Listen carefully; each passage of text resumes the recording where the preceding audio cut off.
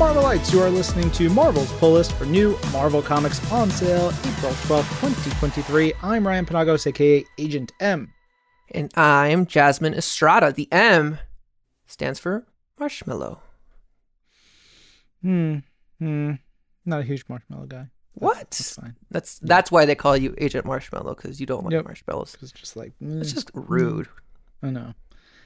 Anyway, you were not with us last week, but I wanted to share with the listeners some of your pulls that you got at C2E2, because we've been talking these last couple of weeks here and on Twim about convention season is here, and we're curious. We know a lot of our listeners are going to Comic-Cons and then, sometimes picking up books that we talk about here. But you, and I will be honest, I said this to you multiple times when we started talking about these, you're just burning money for wonderful, wonderful pulls. It's great. It's great. So there's two things, right? Listeners of the show, longtime listeners will know that I collect vintage romance comics, whether they're Marvel or some of our competitors.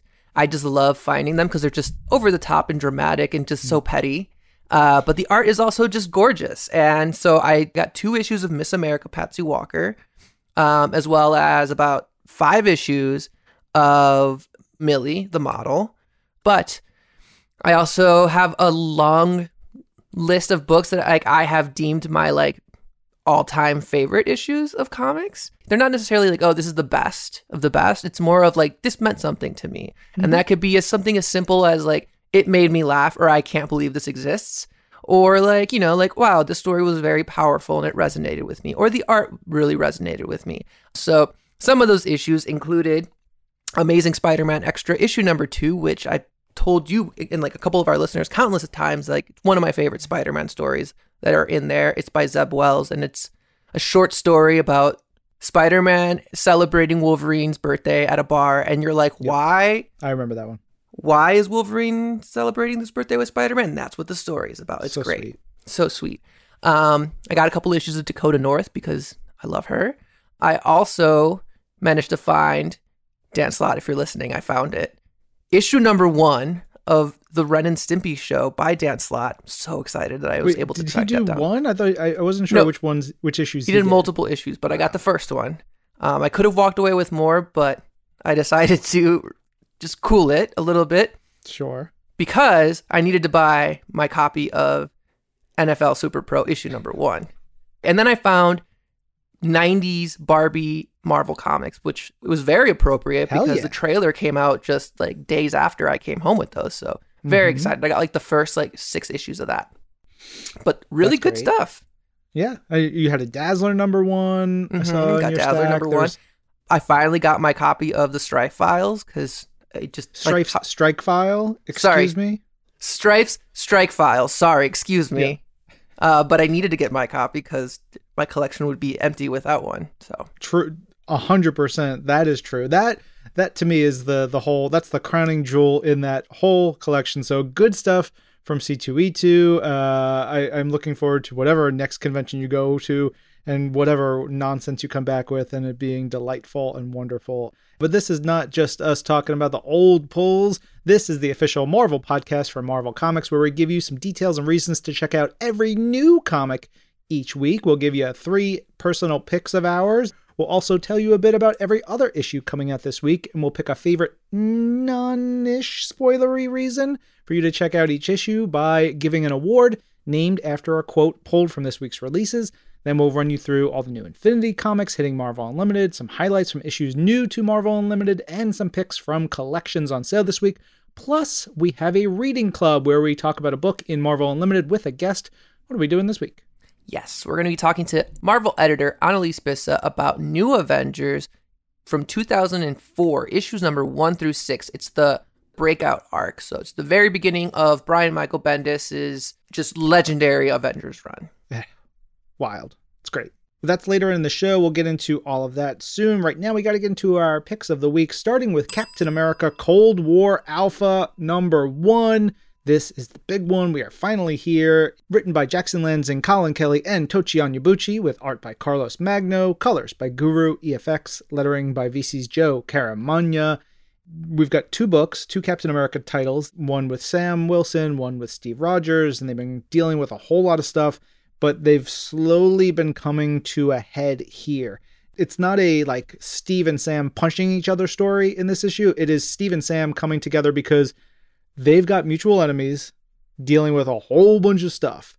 It is a lot of character moments in here, which I was really happy for, because the book opens with Steve and Ian Rogers coming together and having breakfast, which is really wonderful. We saw that at the end of last week's Sentinel of Liberty, Ian showed back up in Steve's life, and then we just get them like talking a little bit. But even before that, we get to see the Revolution, aka Bucky, teaming up with White Wolf, aka Hunter, brother of T'Challa, and it's just like we are off and running.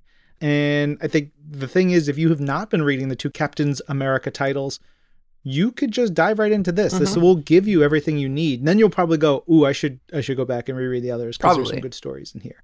I really like the symbolism of having Bucky and Hunter do the Predator handshake. Like the meme of Arnold Schwarzenegger and Carl Weathers from the original Predator film, they have that most manly of handshakes. And in Captain America #0 from a year and change ago, we had Sam and Steve do that handshake. And then boom, come here to Cold War Alpha, and you got Bucky and Hunter doing it. I was like, I see what you did there, guys. Should we do it virtually? Yeah. There it is. Sorry, you can't see my hand. We also get to return to Dimension Z, which is rad. If you do not know what Dimension Z is, you should go check out the Captain America series by Rick Remender, John Romita Jr., and a whole bunch of other great creators from 2013. That'll give you all that backstory, but that introduced Ian, that introduced like the big threat that's sort of been percolating through the Captain's America books, and then shows up here. So that's really great. This is the kickoff. We're going to then go into the individual Cap books before we wrap this up in like 2 months or so. So if you've not been reading the Cap books, jump on here, then go back. Or if you have been reading the Cap books, business is about to pick up. Yes. All right, next up is my first pick of the week, which is Marvel's Voices Spider-Verse issue #1. And inside this book, we have 8 original Spider-Man stories, or Spider-Verse stories, that vary from everything between humorous to like dark and like a little bit more on the serious note. But what we get is a wide range of different spiders across the multiverse, including some of them that are in our own 616 universe. We get a Miles Morales story, we get a Silk story, we get a Spider-Gwen story, and then we start to branch out into some of the new spiders that we've seen from other Spider-Verse stories. And I have to shout out my favorite one out of this one, which is Spider-Weaver. And the story's called Fire with Fire, which features Spider-Weaver going on a vacation of sorts, right? He's going out to Fire Island with his boys. He's just having a good time. And when I tell you that Luciano Vecchio's art complements Steve Fox's just like writing perfectly, it's so good. Like, and the thing that I love about this story is that it does the thing that I want these small short stories to do, which is like give us this window into another reality and like show us what we're working with. Like give us a reason why we would want to continue exploring this world. What makes it different? And Steve and Luciano hold back zero punches. Like immediately we get introduced to a handful of different villains and like variants of villains. We get a Spider-Gwen Morbius villain. We get a Hydra Man, a Sandman. We get a ton of other stuff, including easily one of my favorites. Like I need more of this character, but a Venomized Drag Brunch. Let me say that again. A Venomized Drag Brunch, which is so good. And the art by Luciano Vecchio is just perfect. On top of that, we get stories by Cheryl Lynn Eaton, which I liked, which is an original character named Recluse, who's a new spider who's introduced in this book, as well as another one by Jason Lowe that is called Spider Friend, and it is essentially a sitcom-based spider hero. So as you're reading it, it starts off with like someone kind of changing the channel. Even the universe designation is Earth CH10 because it's channel 10. And like you can almost hear the laugh track when you're reading this book because it's like every line ends with like some type of gag or some type of joke. And it's just a wonderful like story about a new spider. And then when you get to the essays in between some of these issues, you get to see some of the like behind the scenes decisions that are made by some of these creators like Jason Lowe. He talks about, sitcoms like Friends and never being able to see himself in these types of sitcoms. And so he was like, if I'm going to create a spider, why not put it in a sitcom and then make him Asian American? And it's really wonderful to see these creators really get to shine and create their own universe in their own image. I have one bone of contention with this issue. It is in the Miles and Misty story, in which Miles is training with Misty Knight, and because he's got to babysit his little sister, Billy, she's there with him, and it's really cute, really fun. But at one point, they get in the car, and Miles is sitting in the passenger seat of the front of the car with Billy on his lap. I don't even know if they're strapped in. And I'm like, yeah, okay, sure. They're superheroes, but superheroes are constantly getting in trouble. There's the larger possibility of them getting into a car crash. And I was like, that baby needs to be in a car seat. I don't know. I think being on a Spider-Man's lap is probably a lot safer than a car seat. I do not know that. I think that is actually it is far less safe to be anywhere near a spider person. I don't suggest anybody try that. I definitely recommend a car seat, but yes.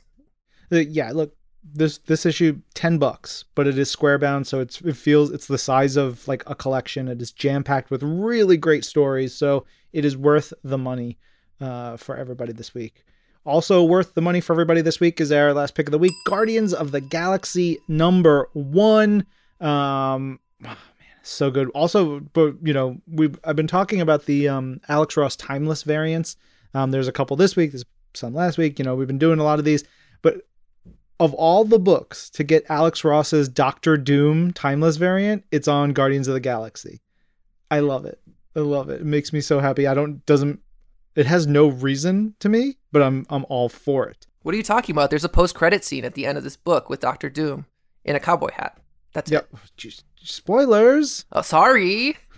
This issue is written by Colin Kelly and Jackson Lansing, with art by Kev Walker, colors by Matt Hollingsworth, and lettering by VC's Corey Pettit. Kev Walker just built to do widescreen space western books. It's dusty, there's cool character designs, there's weirdness to it, it's gritty. We've been singing Kev's praises for a long time. I've been a huge fan of his for even longer. And I think it feels like this is the book where he's flexing and he's just showing like, this is what I'm made to do. I'm made to do amazing comics and let me run free. We talked to Colin and Jackson a while ago about working with Kevin. They were just like, we give him this, and then he goes and he makes it 10 times better. And you can see that there's such a great base for the story, for what they want to do. And then Kev takes something that's already incredible and turns it into something even better. It is just beautiful, beautiful stuff. Also got to give major shout out to Matt Hollingsworth, because the coloring here is so good. To be able to depict like that dusty Western feel, but also pop it with alien colors and pastels and purples and explosions and sunlight and like the different hues and shades and like the green of Gamora in here, or the different blues and sort of pinks of Nebula. I love it. The dialogue is so fun. There's one character, and I don't want to spoil too much, but one character saying, "What'll it be? A shallow grave or a fond farewell?" And I was like, hell yeah, you're just getting full into it. There's ain't no room for good out here. I've seen more war than you can imagine, dirtbag. They just came to write some Western dialogue, and I am all for it. There's also a scene in here that like really evoking that Western vibe of increasingly tighter close-ups of the team as they're squaring up to some baddies. And then you can, in your head, imagine Ennio Morricone's music and like, Fistful of Dollars and like all the big spaghetti westerns. The songs, they're in your brain. And like, I would say, if you have the opportunity when you're reading this book, just put on, the soundtrack to The Good, the Bad, and the Ugly. Simple. Just do that. Put that on while you read this. Boom. Transported. It is so good.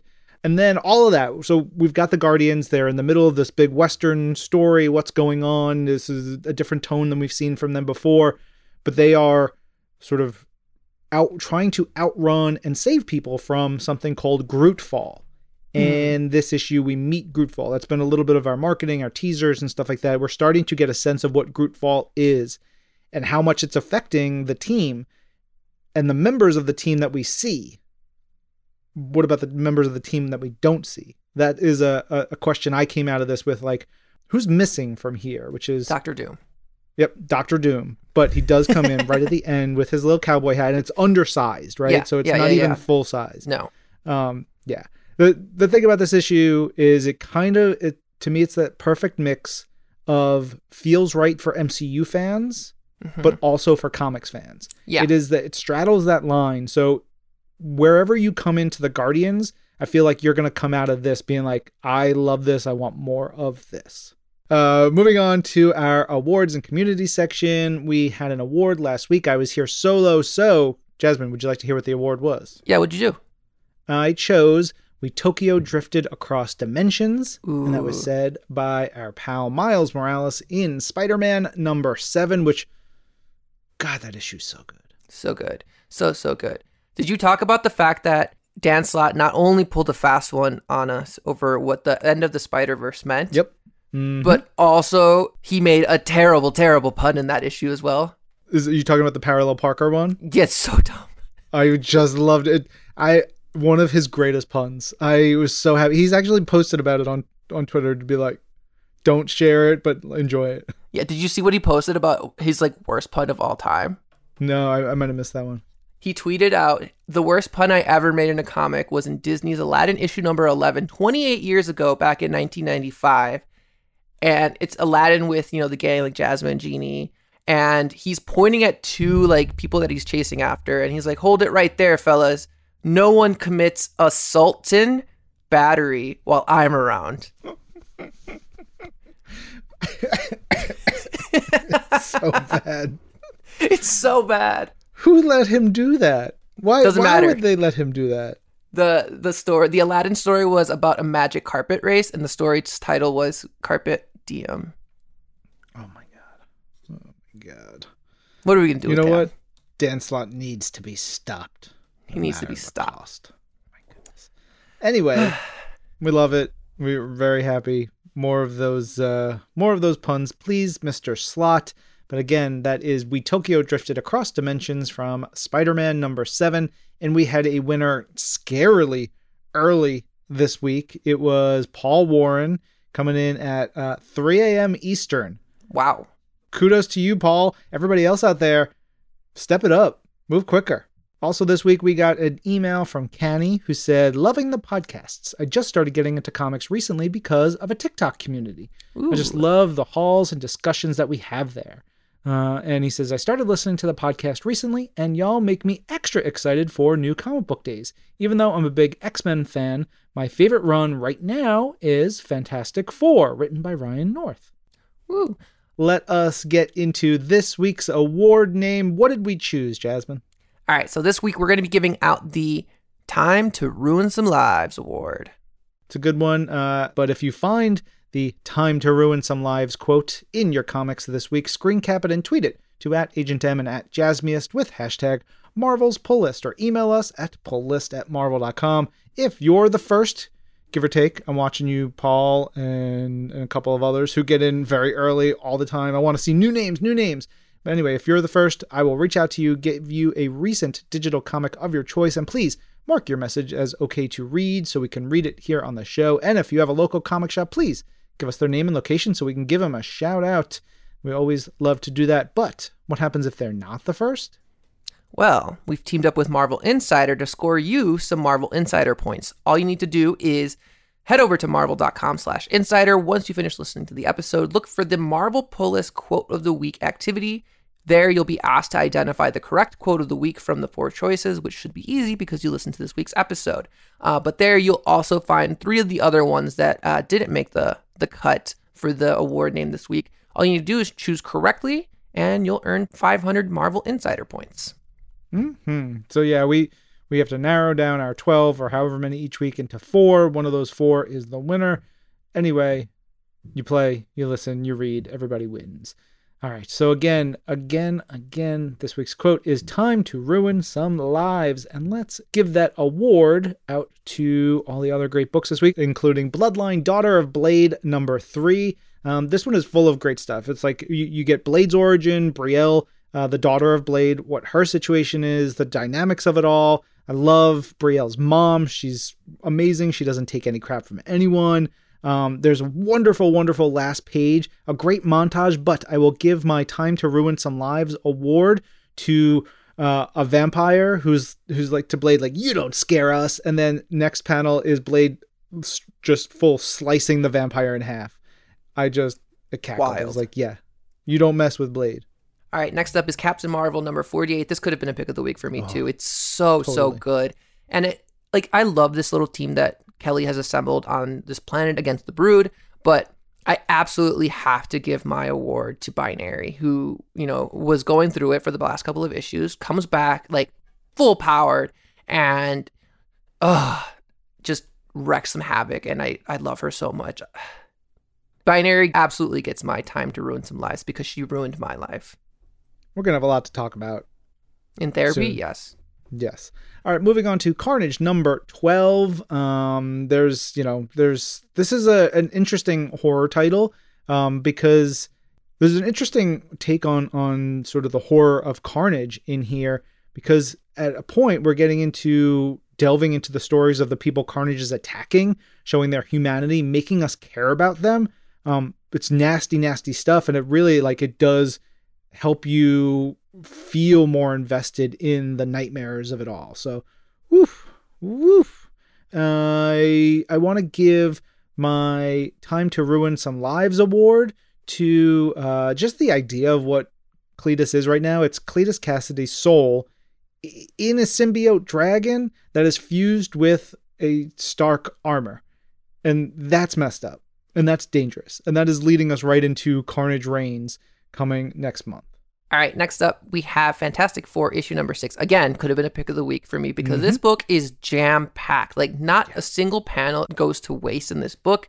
There is so much dialogue in here that is just gorgeously written. And Ryan North is going to get my Time to Ruin Some Lives award just for his writing in this book, because there's a great, great, great moment between the Human Torch and Susan Richards. When they're out into space, they're kind of isolated. They finally get a moment to just be brother and sister again and bond over that. And I adore that. I love the Fantastic Four, and it's these types of moments that really, really resonate with me as a reader of the Fantastic Four. On to Miles Morales, Spider-Man number 5. Wanted to shout out, we have a Dave Marquez variant for this. Dave Marquez, a great, great artist, did a ton of wonderful, wonderful work on Defenders and Miles Morales and a whole bunch of stuff. He has not been at Marvel for a little while. We got him on some covers again, baby. Ooh. Is good stuff. Very excited by that. I want to give my Time to Ruin Some Lives award to just the big knockdown, drag out battle between Miles and Rabble. Goes on for a while. It is cutting in what is spoken between them. It is brutal. It is heartbreaking. It is intense. And Miles, he pulls out an electricity sword. And I was just like, yes. That was wild. Did not see that coming. Hell yeah. All right, next up, again, another pick of the week for me. Easily could have been Moon Knight issue number 22, because it is low-key a Tigra issue, because in this book we get a little story behind, it's still a Moon Knight story. It's very much still a Moon Knight story. But what we get is the perspective of Tigra as she's been, not only caring for Mark and really working with him to build the Midnight Mission, as well as standing up for him. And at one point, she even points out the fact that she turned on the Avengers for him. And this is a story that's told from her perspective as she tries to go out on her own to essentially take out the Midnight Man, a new Midnight Man. But the other thing I wanted to point out, and the thing that I absolutely loved here about Jed MacKay's work, is the fact that we bring back Greer, Tigra's son, who we really haven't seen since a few issues of Unstoppable Wasp, when Tigra nearly ripped off Viv Vision's head for insinuating that his father was a Skrull, which not wrong, but also getting back to that core relationship and the trauma that Tigra has been dealing with since Avengers Initiative, when she was in a relationship with Hank Pym. Like, Hank Pym is gone, and they had a child together. There's a little bit of weird stuff going on there that might not make it exactly, you know, as cut and dry, but still, like, those feelings were real, and she's kind of dealing with them. I mean, she's having to deal with them here. And for that, I'm giving Jed my Time to Ruin Some Lives award. Again, more stuff to talk about in therapy. I can't wait. If you, like us, want a full Tigra series, oh my God, yes, let us know. Let Marvel Comics know. Tweet at Tom Brevoort, tweet at Jed McKay, tweet at CB Cebulski, send us emails. I will forward them on. That's pulllist@marvel.com. Please. I demand more Tigra. This was so good. So good. Oh my God. All right, on to Predator number 2. Also really good. And it has that new 20th Century Studios trade dress, which it looks real fresh. It's really nice. It looks different than our other books, and it's a cool thing. There's a really cool thing going on. There's a lot of like action in this issue. You know what I mean? Yeah. It's like you know, the Time to Ruin Some Lives award. I just want to give to the whole book, because I'm just like, oh man. You got Theta, who is the star of the previous Predator series, and like she's still here as a big part, but like something happens in here. I'm like, oh man, it's a great freaking book. I love Predator. This series has been killer. All right, next up, Silver Surfer, Ghostlight issue number 3. This book is just such a fun exploration of a character that we haven't seen since forever, since like the 60s, 70s. And like another is like just this like family having to deal and grapple with, you know, a relative coming back to life, but 2 coming back to life with superpowers and being a cosmic being.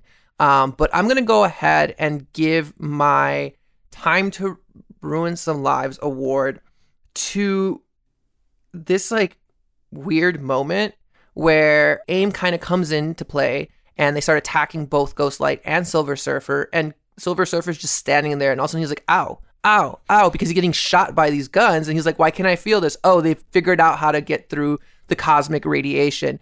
Oh no, what do we do? And he's just like, it's just so funny to see that, because he's like, I've never had to deal with it, and he's just like, ow, ow, ow, ow. So funny. On to the first of 4 Star Wars books that we have this week, which is fitting because last weekend was Star Wars Celebration, which is always super cool. We've got Star Wars Bounty Hunters number 33. I will give my Time to Ruin Some Lives award to the one-on-one brawl between Versio and Tonga. It's just a good fight scene. All right, next up is full disclosure. This book made me cry, but Star Wars Dr. Aphra issue number 3. And if you've been following the whole Spark storyline that we've been on for the past couple of issues, this is where it comes to a head. We meet Dr. Aphra mid-fight with Darth Vader and the rest of the team, all trying to essentially defeat the Spark by using this Fermata cage, which is also the device that they're trying to use to defeat the Sith Lord. And if you've been reading Hidden Empire, you know that is part of Kira's like massive plan right now, is to use this to trick the Sith to come into it and trap them or defeat them. But what we get here is a moment where some tough decisions are going to have to be made. And it involves Dr. Aphra and Stara, and there's a sweet moment between both of those characters. One where Dr. Aphra, of course, still like keeps her snark and still like has to, you know, make a joke, even though like she's in pain and potentially dying. She's like, at least I get to be surrounded by all these beautiful women. But also like we get a moment between Stara and her where Stara is the one who has to make a decision, and we almost get some emotion out of Dr. Aphra. I don't want to spoil too much, but yeah. That got me. Yeah. Hell yeah. Great issue. All right, on to Star Wars Return of the Jedi Ewoks number 1, one of our numerous one-shots celebrating the 40th anniversary of Return of the Jedi. Look, full disclosure, I love Ewoks. Same. I love Return of the Jedi. I was 2 years old when Return of the Jedi came out, and I remember being obsessed with Ewoks. I have a vivid memory of being in a car driving in Queens and College Point down like this main strip with little Ewoks toys, the Kenner Ewoks toys, the figures from then, and playing with them on the dashboard, which now that I think about it, that was terribly dangerous. What was I doing in the front seat at 2 or 3 years old? Were you also sitting on a Spider-Man's lap?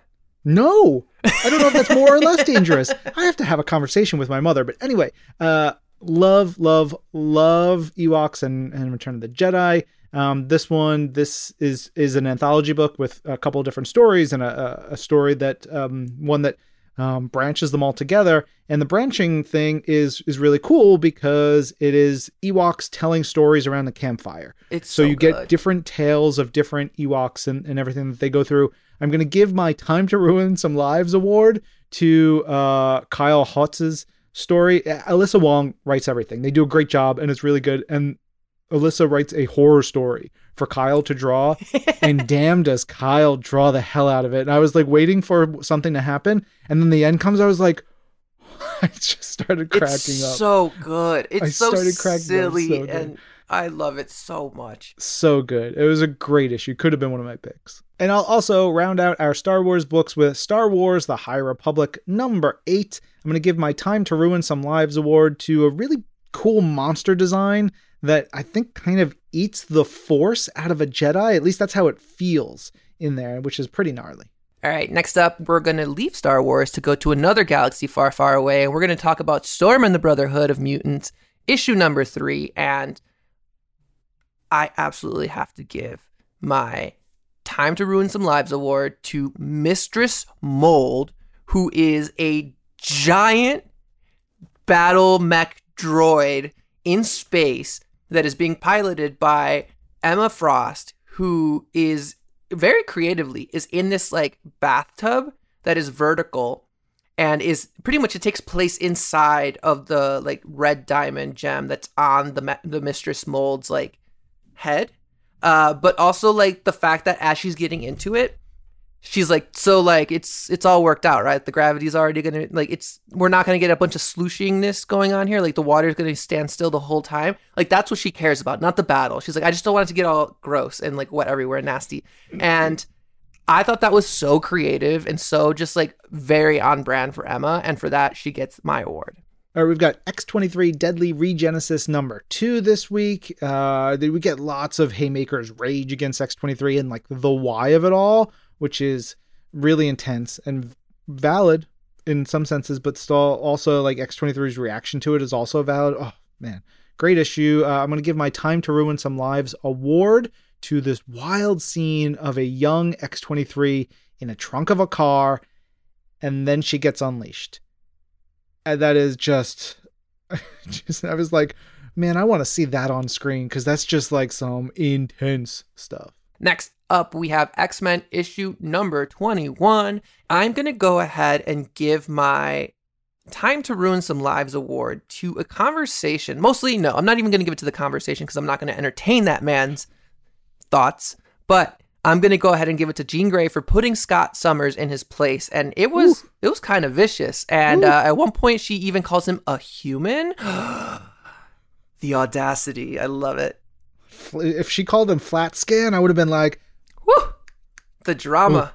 Man, I love this book so much. I specifically didn't pick it because I feel like I always pick X-Men, but it's that damn good. It is so good. God, I love that book. I love X-Men. Comics are great. Speaking of great comics, let's get into our collections this week. We've got a whole bunch, including X-Men Epic Collection Legacies, which is really great. It's the issues right after Executioner's Song, and actually includes Strife Strike Files in it. I knew I should have waited to buy it. But Legacies is great. It's gonna break your damn heart if you've never read it. It's $297 to $300 or something like that for Uncanny, and it's good stuff. It's like some of my key era stuff of formative X-Men reading, so definitely go check that out. Over on the Infinity Comics side of things for Marvel Unlimited, a lot of issues this week, some second issues, some just like middle of the arc issues, no launches, no finales this week. We've got X-Men Unlimited, Spider-Verse Unlimited, Avengers Unlimited, Marvel's Voices, Negasonic Teenage Warhead, Love Unlimited with Gwenpool, Alligator Loki, and Excuse me, no new books launching? I will correct myself and say we have an adaptation in the service this week. We are gifted with Brute Force. Amazing. I can't wait. I can't tell you how many times I've read this book, but it's less than the amount of fingers on one hand for sure. But also to add it one more time in Infinity comic form is just beautiful. It's a gift. It is truly a gift. And also gifts to us this week, comics new to Marvel Unlimited. We've got a bunch in from 3 months ago, including our picks of the week from that week. Captain America, Sentinel of Liberty, number 8, Scarlet Witch, number 1, and Shang-Chi, Master of the Ten Rings. So some really good books in there, plus a whole bunch of others. So go check all of those out. Also, what you can read on Marvel Unlimited this week, the books that we're talking about in our reading club, which is what, Jasmine? We're going to be talking about New Avengers issues number 1 through 6, which is New Avengers Breakout. If you have the collection, it is by Brian Michael Bendis and David Finch. One of my all-time favorites. This is my bread and butter. I cannot wait to get into this with Annalise Bissa, who is an editor here at Marvel. So let's dive into it.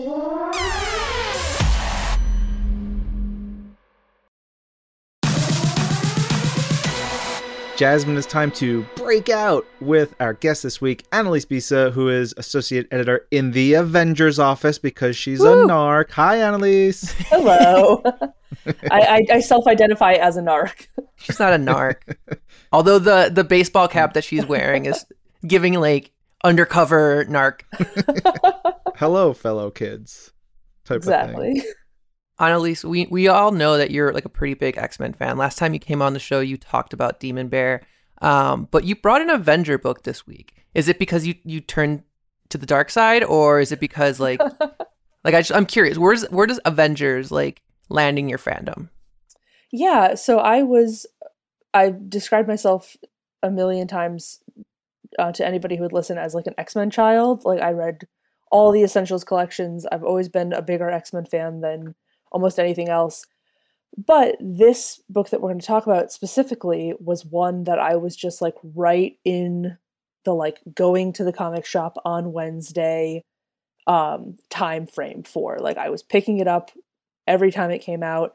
I was so into it, and I just has such like a strong place in my heart, especially this first arc, as like what a good like getting the team together book can be. Mm-hmm. That to me, it's always like, I really don't know where it stands in terms of like the fan pantheon. I don't know. But for me, it's like atop the heap. Yes. I mean, for me, I'm similar. I didn't come into comics because this would have been like, I would have been in 5th grade when this came out. I was in 4th grade, so yeah. Yeah. And like, I wasn't getting the comic frequently. I didn't really jump on to New Avengers until about like halfway through when we had Civil War. But I remember like going back almost immediately because I wanted to know how this team formed, and it's such a like easy place to start in Avengers comics, and like it immediately just throws you into all of these events, and they're all like the early 2000 events that like, for me at least, shaped my Marvel fandom for the most part. So I agree with you here that it's very high up for me. Yeah, there's just something about the simplicity of, like, you know, Breakout is the arc title, right? That like these many people have escaped, and even if you removed it from all of the other events of like the Avengers world and the Marvel universe and all the different pieces, like I think you could just tell a really compelling story that's, here are these superheroes who feel responsible for these supervillains being released into the world. They have to go and get them back, and they run into everything else along the way. Like it's so clean. It's such an easy place to come in. And if you have all the extra context of like prior series and hero relationships, like that's great, but it's like icing on the cake of this really beautiful, simple conceit. Yeah. One other thing I'll add is that it's like around this time that we start getting some of the movies, some of the Marvel movies, like early Marvel movies. So Spider-Man and Daredevil, like those types of films come out, and it's funny to like see how we get Daredevil like almost getting recruited to the Avengers. Cause like as someone who, you know, maybe came to the comics because of the movies, you'd be like, why isn't Daredevil here? He's a Marvel hero, right? And then your question gets answered right away. And I found that really interesting in my reread. I also just love that there's page real estate given to him saying no. Like, it feels very Daredevil, but it also makes the book feel, it's not like, oh, of course everyone's in. Like, there's just various levels of buy-in immediately, and Daredevil's like, absolutely not. He's such an emo baby. He's just like, I can't. I don't want to bring my drama to the Avengers. You guys wouldn't understand. Classic Matt Murdock.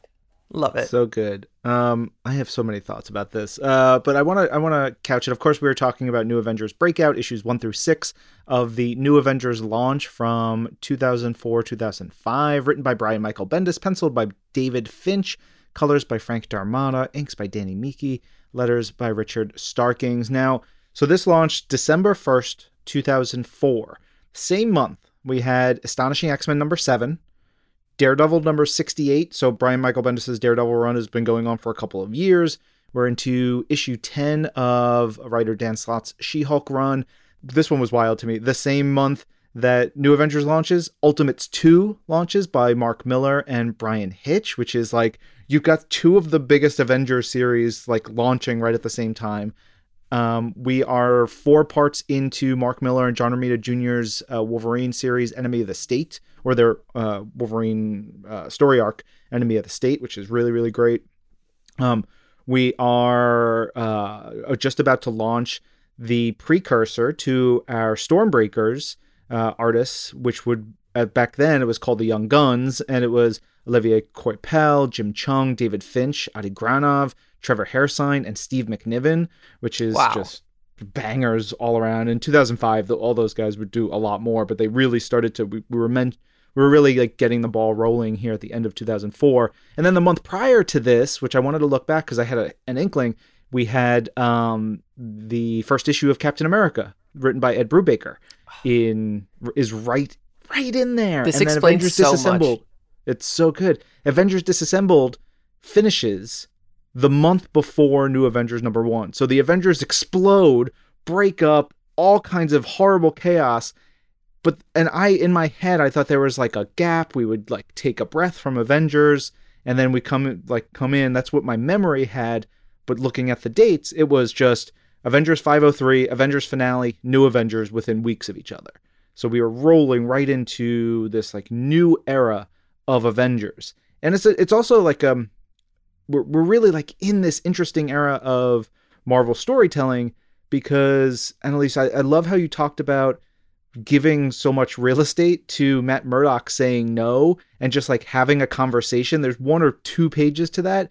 This is like the era of decompressed storytelling, as that was the buzzword going around a lot in the mid 2000s, of like, we're going to stretch this out. And like reading it now, if this story like was done 5 years before, this would have been 1.5 issues. The 6 issues would have been done in like maybe 2 issues. They would have had the full Breakout stuff would have been in like the first 18 pages of an issue, you know, and then it would have been a little bit of carrying over and then building into the next team and building a lot of stuff. But I love that we actually get a lot of those moments. You get the room for David Finch's art to just explode off the page. You get reveals, you get a lot of moments, and decompressed is not a bad thing. It's just a different way to tell our stories. It feels very widescreen. It feels very cinematic. It feels like you're letting us tell the stories in different ways, and it's friggin' great. I love this book. Yeah. And it also just like reads like amazingly as a trade. It's so easy to read.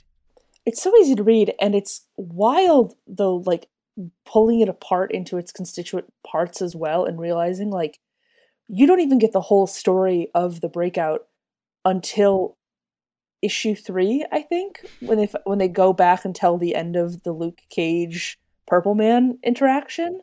It's like that is so much time, but you get like so much of the texture of everybody has these great encounters with villains, or like just Spider-Man's monologuing as he tries to get to the eye. Like it's so good, and it doesn't feel slow at all, though I imagine if you were reading it as it was coming out, I'd be so like hungry for the next issue. Like I would be like, no, bring it. I need it now. We were very much like, give us more, but it was an excitement because there was just a lot of buzz. There was, like a lot of cool stuff going on. We're still in those first couple of years of Joe Quesada as editor-in-chief and really like shaking things up and thinking about our stories in different ways. And so when we were getting these new launches, Astonishing X-Men again is only like 6 months in, and that had reinvigorated X-Men again after all the reinvigorations of just 3 years prior. It's just wild. We were really like hungry, but in an excited way as weekly readers. Yeah, it's wild. I'm also, every time I read it, just bowled over by the patience and the trust to not introduce Wolverine until issue 5. I thought that was wild. I don't know if we would do that today. Like, just the way the market is and the way that like people read, we're so like trying to get people in the door that I think it's incredible. And like, in this cavalcade of amazing cliffhangers at the end of every issue, you're like, oh my gosh. But, just the claws at the end of 4 and then Wolverine on the cover of 5, you're like, oh, that's why Daredevil's not on this team. This is the guy who needs to come in here. You get Sentry introduced before Wolverine. In like Sentry's on the cover of issue 3, which is just crazy to me, that like such a wild pull to bring in like issue 3. Just like, oh yeah, we're also going to stick this guy in there. Well, and I just love the Savage Land in general. Like every part of that bit, how you go from this like ultra, urban, like, oh, they've got the tower and they're all, living in this very real New York City. And then they're just dropped into the jungle. The plane crashes but doesn't crash, which is another incredible bit that I just love. And all of a sudden they're doing Savage Land stuff, but it is of Savage Land that you believe with the rest of the world because it's being, exploited by mining interests and everything. It's awesome. So you mentioned the cover, and I think it's an important thing. So there's the first cover, the main cover of the first issue has most of the team in almost silhouette. There's like a little bit of light shining on them from lightning, and you get to see the core team, and Wolverine's on there and stuff. But there's also variants, and one of the variants is the Joe Quesada variant, and Sentry's on it. Ronin is on the cover of issue 1, and Ronin's not a part of this book for quite a while. It is a wild, big swing to like say, this is going to happen. When? How? Where? Why? We ain't telling you. Who's that dude? We don't know. That's not our problem. If you like him, then you're going to have to pick up every issue and find out. Yeah. It is such a move. I love it so much because it says, join us because we're going to some really cool places. Don't get left behind.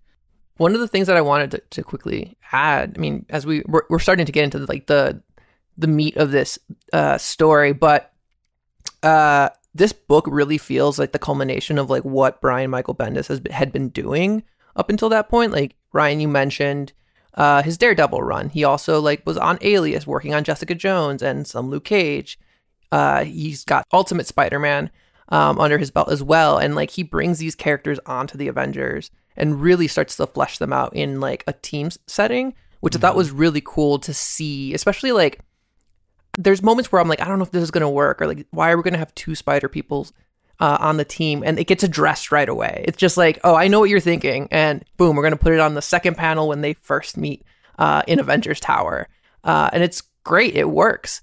Same thing goes for Luke Cage and Daredevil. I mean, Daredevil's identity was exposed prior to this. It's just like it continues right off of what he was working on. Like he set himself up to like have to deal with these certain things, and he dealt with them versus just like erasing them and, starting with a clean slate. Yeah, it's very cool. And I think a lot of people get nervous about people, I mean writers, get like just this anxiety about like, like playing too much in the sandbox and feeling like maybe they're trying to like get too much territory.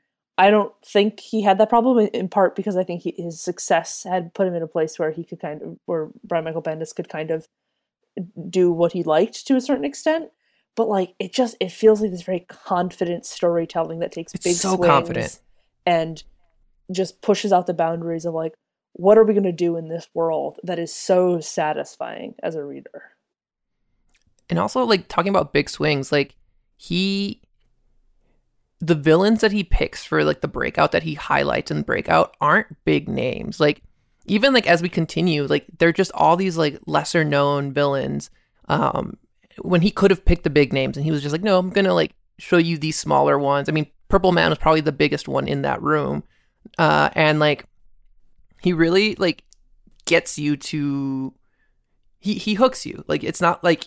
oh, they just knocked out Green Goblin, or, oh, they just knocked out, another major villain. It's these small ones, and he has room to play. He can really, really flesh these characters out. But, like, take a step back from that. We have a big Avengers launch where there's no major Avengers villain at the core of it. It's you get Carnage, Spider-Man villain, Electro, Spider-Man villain, Sauron, X-Men villain.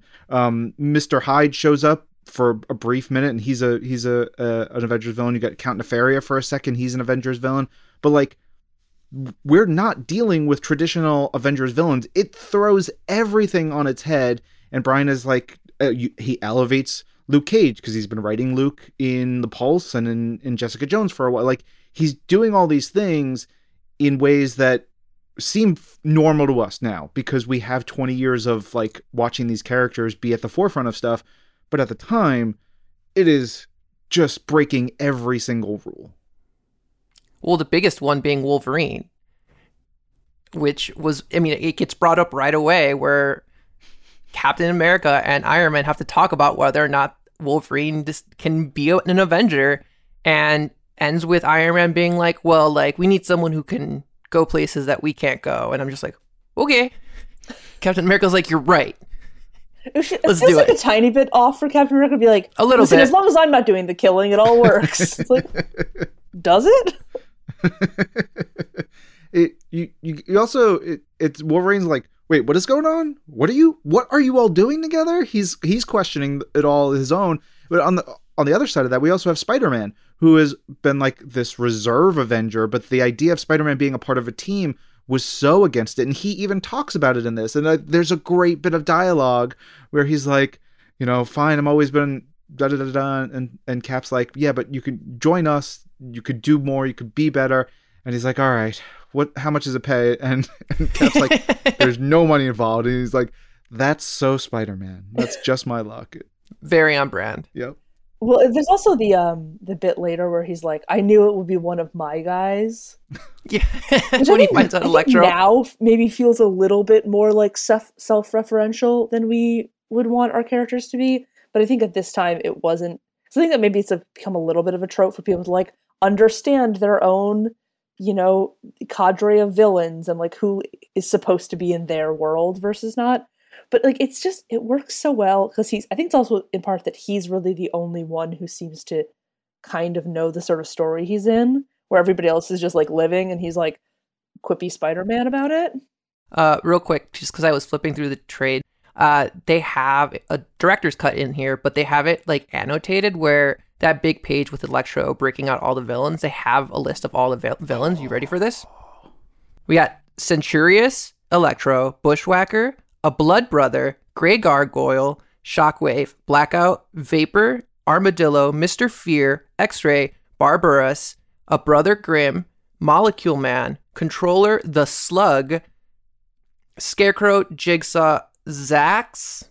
It's Zax with 3 Z's. Yeah. Right. Typhoid Mary, Vermin, Vector, Mandrill, Purple Man, Griffin, and Ironclad. Like, what an assortment. A-list. All of them. A-list. Yeah. Is Brian's script in there? Yes. Because I'd be, knowing Brian, he would probably have said, like, I need to have Purple Man in here and like 2 others. He's like, whatever else you want to put in there. And I'm curious from your experience with this, Annalise, like, sometimes you've got these stories with a lot of characters, and I imagine neither the writer nor the artist are like coming to the table with a full list of all the characters. Did you ever run into that where you're like, all right, let's put X, Y, and Z in here? Or does you usually have like a full list? We need to see this. And then you're pulling reference and stuff like that. It really depends. Sometimes you get the writer who is the like mega Marvel wiki nerd and is like, here are my dream, especially I think like newer writers who are like, if I never get to write a book that has, Sauron in it, then like I'm going to put Sauron in the background of this so I get to say I did it or whatever. But then sometimes you get the same thing with artists where they're, they have such like an encyclopedic love of the Marvel lore that they're like, I will drop in all of my favorites. I would say probably most frequently just due to like the speed at which everybody's working, it becomes there's a little bit of like editorially, I would say usually the way it goes is the editorial team makes up a list, drops it in our character clearances Slack, and goes, is there a problem if in October we have a Brother Grimm, Typhoid Mary, blah, blah, blah, blah, blah, all show up in this issue, and people go, oh, they're in jail, oh, they're in a different dimension, maybe don't show them, we just killed them, whatever. And so you kind of like whittle down and add from there, and then that's how you get your list. And then from there, yeah, it's a lot of finding reference, getting interns to find you reference. I'm looking at the page in the script where this happens, and he has them all listed out. Like he added them all. And there are some that aren't there that he listed out, like the Living Laser, Fool Killer, Tiger Shark. But he definitely Fool Killer is definitely depicted somewhere in there. In the thing, because I remember the costume for Fool Killer somewhere in there. Sorry, continue. No, and he had like Razor Fist and the Wrecking Crew. But then here's my favorite part about this. At the end of that paragraph, it's like a solid 30 characters that he just lists out. At the end of it, he goes, Purple Man is front and center in the crowd. Keep Carnage, Mr. Hyde, and a couple other of the tougher villains for another scene next issue. But remember, no costumes or tech wear or villain paraphernalia. The ones that can power up. The ones that can't, do not. But they fill the hallway and they are all ready to kill someone. That's awesome. Hell yeah. It's just so good. Like the fact that he was like, all right, we're saving Carnage for next issue. Like, don't draw him here. And, that Carnage splash next issue, that like the big, he's got that gnarly, like rounded mouth with the teeth, and he's terrifying looking. It's also just the absolute paunchiest Foggy Nelson of all time. He's so sweat. Oh man, looks awful. He's so like, he looks gross. And when he like first freaks out, like with Carnage, I'm like, oh my god, like, ugh. Like I felt the visceral reaction that he had. Well, he looks like such a regular guy next to all the superheroes and supervillains. You're like, if I were in this situation, I would die. Simply, there's no question. Yeah. No question about it. But if we're talking about Carnage, we also have to talk about the scene where Sentry takes him up into space and just rips him in half. And then we don't talk about it. We don't see him anymore.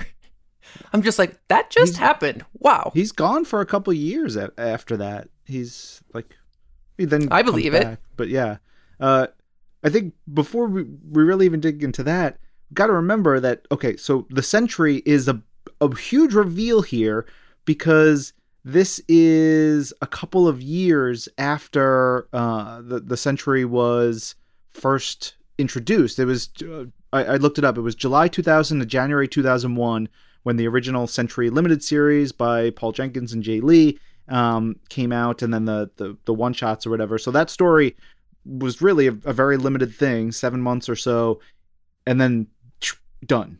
It was not meant necessarily to be an ongoing thing. It was started as a prank. It was started as a thing. There was a whole lot of weirdness around it. I know people hate the Sentry. I know people love the Sentry. There's like a full spectrum about it. But this was such a like, what is going on? Because nobody expected him to ever show up again. It's fascinating that this got through, and that was such a key point. Annalise, where do you stand on the Sentry? I am not a huge Sentry devotee, but I always have a soft spot for him. Though when I picture him, I always picture him as that last page of issue 1, like huddled in the cell, just in the absolute like depths of despair. And like I keep going to like specific moments because I think that's like another thing is that this book manages to tell such a great, compelling like narrative while also having just nonstop killer scenes for like the artist to draw and for the reader to freak out about. And like, for example, the him flying into space scene, I'm looking at it now, it's 3 pages with no dialogue. It's only sound effects.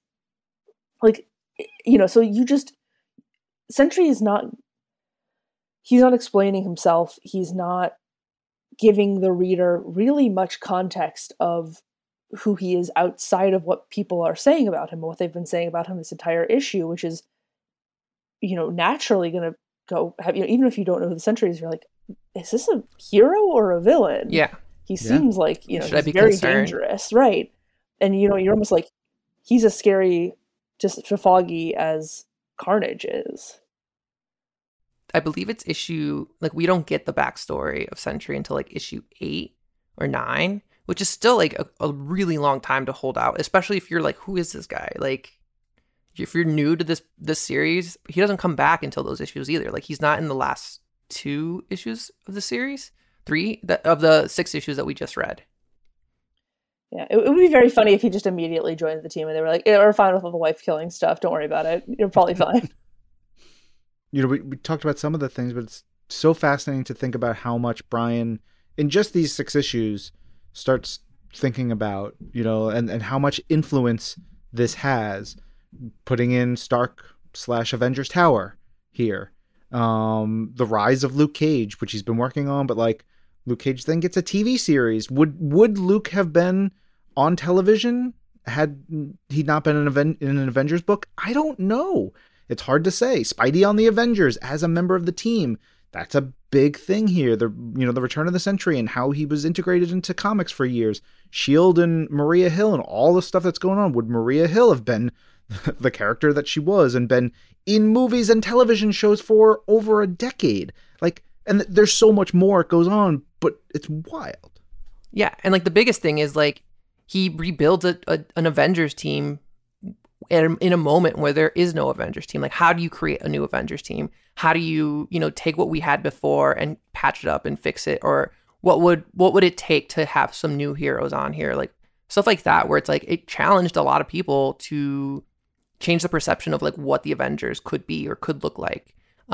Especially because normally you only get like 1 or 2 characters added to a new team.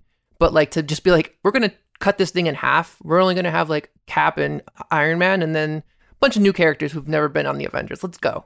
Like, that's such a bold choice. Also, did you guys get like Secret Invasion vibes when we hit the Savage Land? I don't want to spoil it, but I was like, oh. I just love the Savage Land. Yeah.